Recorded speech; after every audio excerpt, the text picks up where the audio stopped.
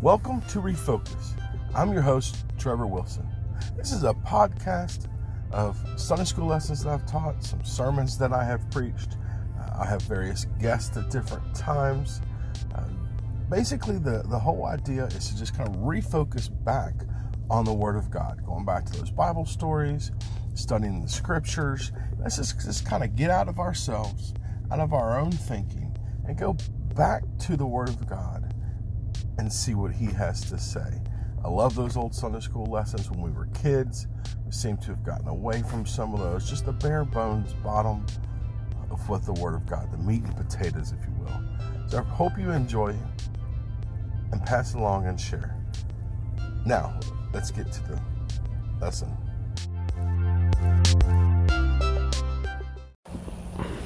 Hello again. Steve Wilson back here, continuing our journey through the book of Matthew. We're getting close to the end. We're just about, hopefully we're going to finish up chapter 26, and then we've just got 27 and 28 to go. And then we're done. Not sure where we're going from there, but I hope you've been following along. I hope you've been enjoying it. I've said many times Matthew's my favorite book in the Bible. I love studying through Matthew. It's always been an encouragement to me, and every time I go through it, I find new stuff that just lifts me up and kind of gets me going. So we're down to, verse 69. Jesus has now been arrested. They have taken him before the high priest, and of course are questioning him. And the disciples have left or have departed. They've abandoned Jesus.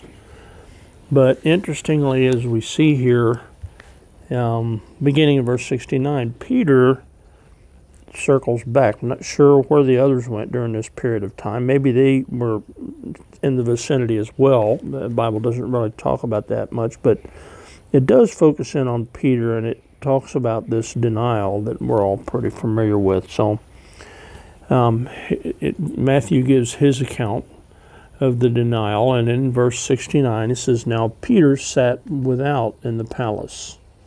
So, as I said, Peter comes back around. He's deserted Jesus, but he's starting to feel guilty about it, I think. And so he kind of hangs out in the fringes. He wants to see what's going on. I don't know what's going through his mind at this point. I'm not sure what he's thinking, quite honestly, because he doesn't boldly step forward or do anything like that. I don't think he has any intention of doing anything of that nature.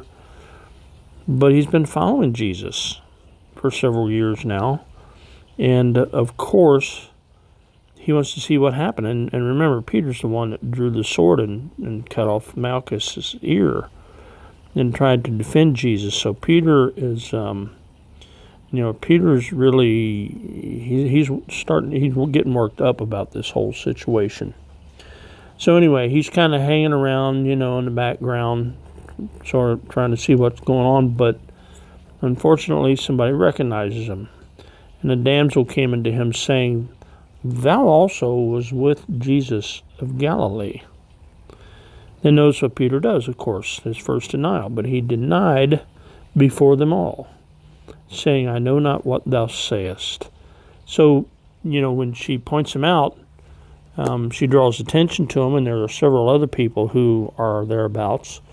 And it appears that they may have turned to try and see what his response was. Maybe somebody else thought they might recognize him, don't know.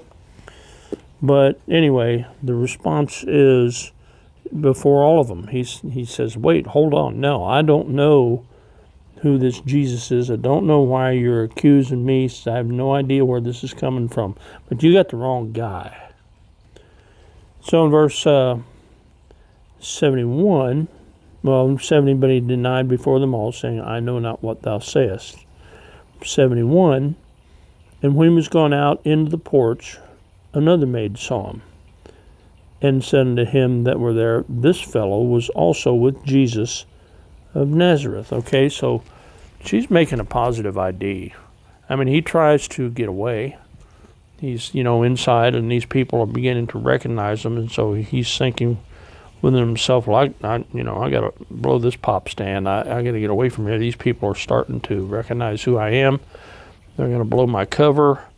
I've got to scoot. So he goes outside somewhere, and he says he's out on the porch. I don't know the dimensions of the gathering. I don't know exactly how far away it was, how many people there were. I don't know any of those details. I just know he left the room and goes outside, and lo and behold, another lady out there recognizes him, and says, "Hey, this is the guy that was with Jesus." Well, now it's getting a little more serious, because this person is positive he was with Jesus. And when you look back at this thing, isn't that the way it should be? When we go out into the world, wouldn't it be great if somebody, whenever they came across you, said, "Oh, you're that guy that's with Jesus. You're that religious guy. You're that Christian." I'd love to be identified that way, but obviously most of us don't have that luxury. I'd love to be identified with Jesus Christ the way Peter was, but of course Peter's trying to conceal himself, and he's fulfilling prophecy, of course, because Jesus has already told him, "You're going to deny me thrice before the cock crows in the morning." And so now he's got even more attention, and so he's thinking, I've got to be a little more forceful about this. I've got to do something to cause these people to leave me alone. And so it says, and he denied them, and again he denied with an oath, "I do not know the man." So now here he's using unfavorable language. In other words, I don't know if he's using what we would term curse words. I'm not quite sure exactly how this is coming across, but it's coming across as something that is less than Christian, not the way a Christian should respond. But that's what he's trying to do. He's now trying to identify with the others in the crowd. Say, no, you got the wrong guy. And then so he's thinking in his mind, I got to do something to make them think I'm one of them. And so, of course, he begins to speak as they speak. And isn't that funny how that's what Christians tend to do when we drift away from God? We begin to pick up the habits of the world.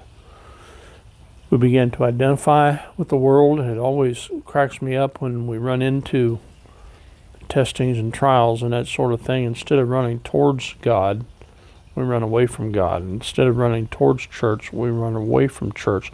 Instead of reading more Bible, we read less Bible. Instead of praying more, we pray less. Just kind of blows me away. And I'm not pointing my finger at anybody.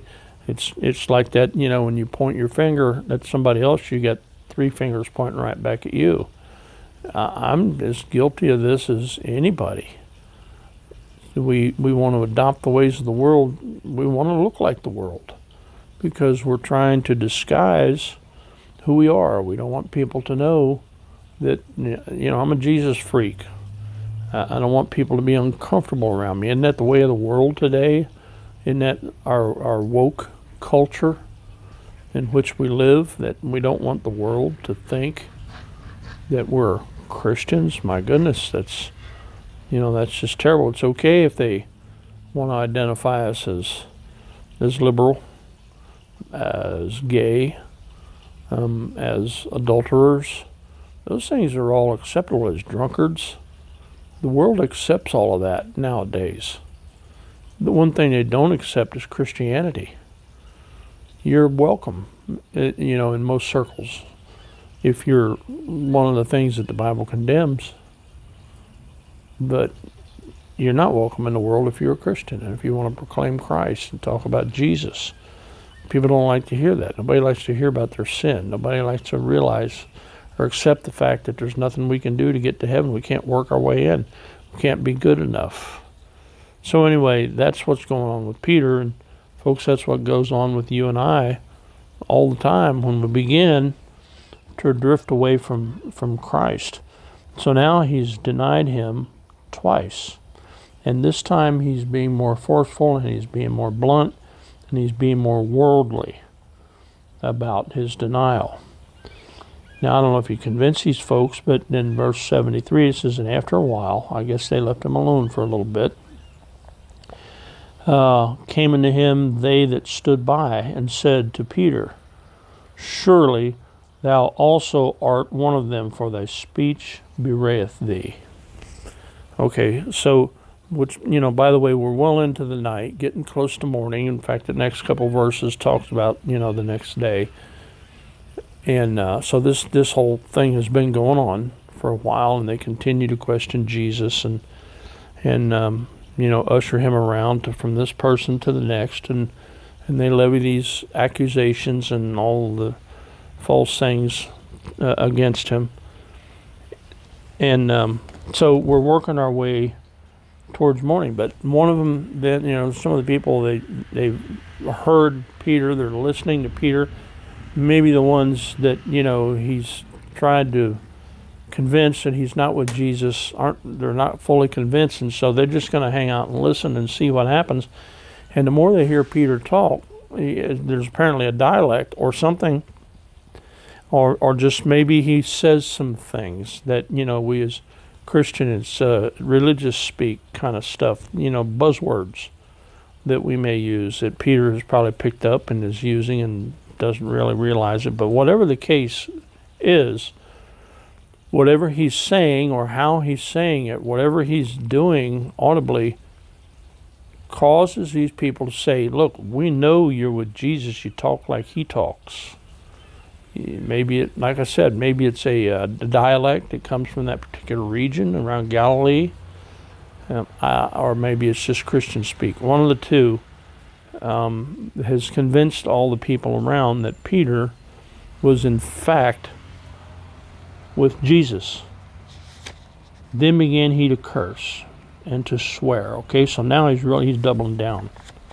Now he's not just speaking by an oath, he's cursing and he's swearing. He says, saying, I know not the man.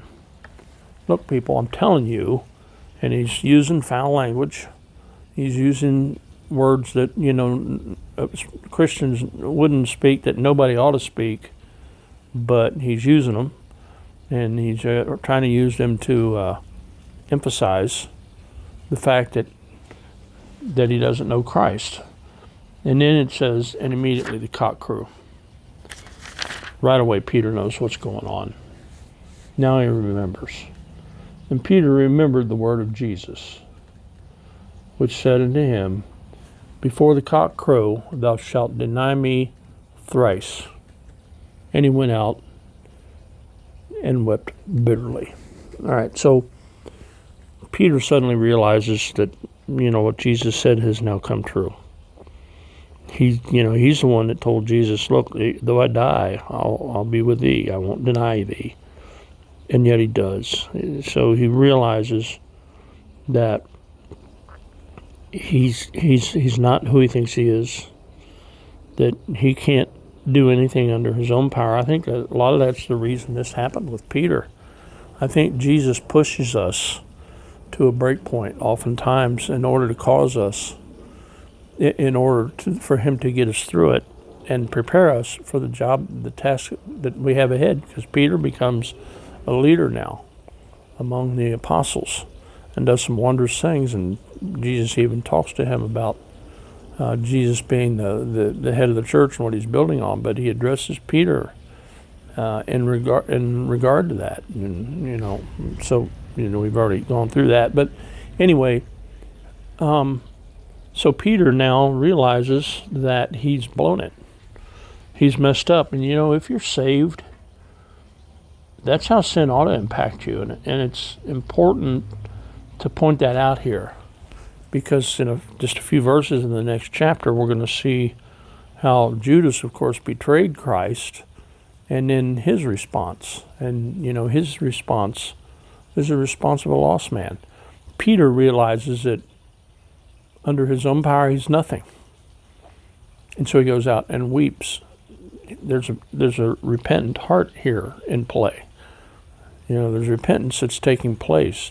Peter's dealing with the fact that he needs to submit his life to Jesus Christ. He needs to be more surrendered than he is. Judas later does not do that, but Peter does. So as Christians, as we face life and we face the trials that God has in store for us, they're there to strengthen us and make us better servants of His and to prepare us for what lies ahead. And we've all gone through these things, and if you haven't, you will, if you're serious about serving God, and if you really want God to do something with your life the way He's fixing to do here with Peter. So, we finally finished chapter 26. We'll pick up in chapter 27 next time we come together. Hope you continue to enjoy it. Goodbye and God bless.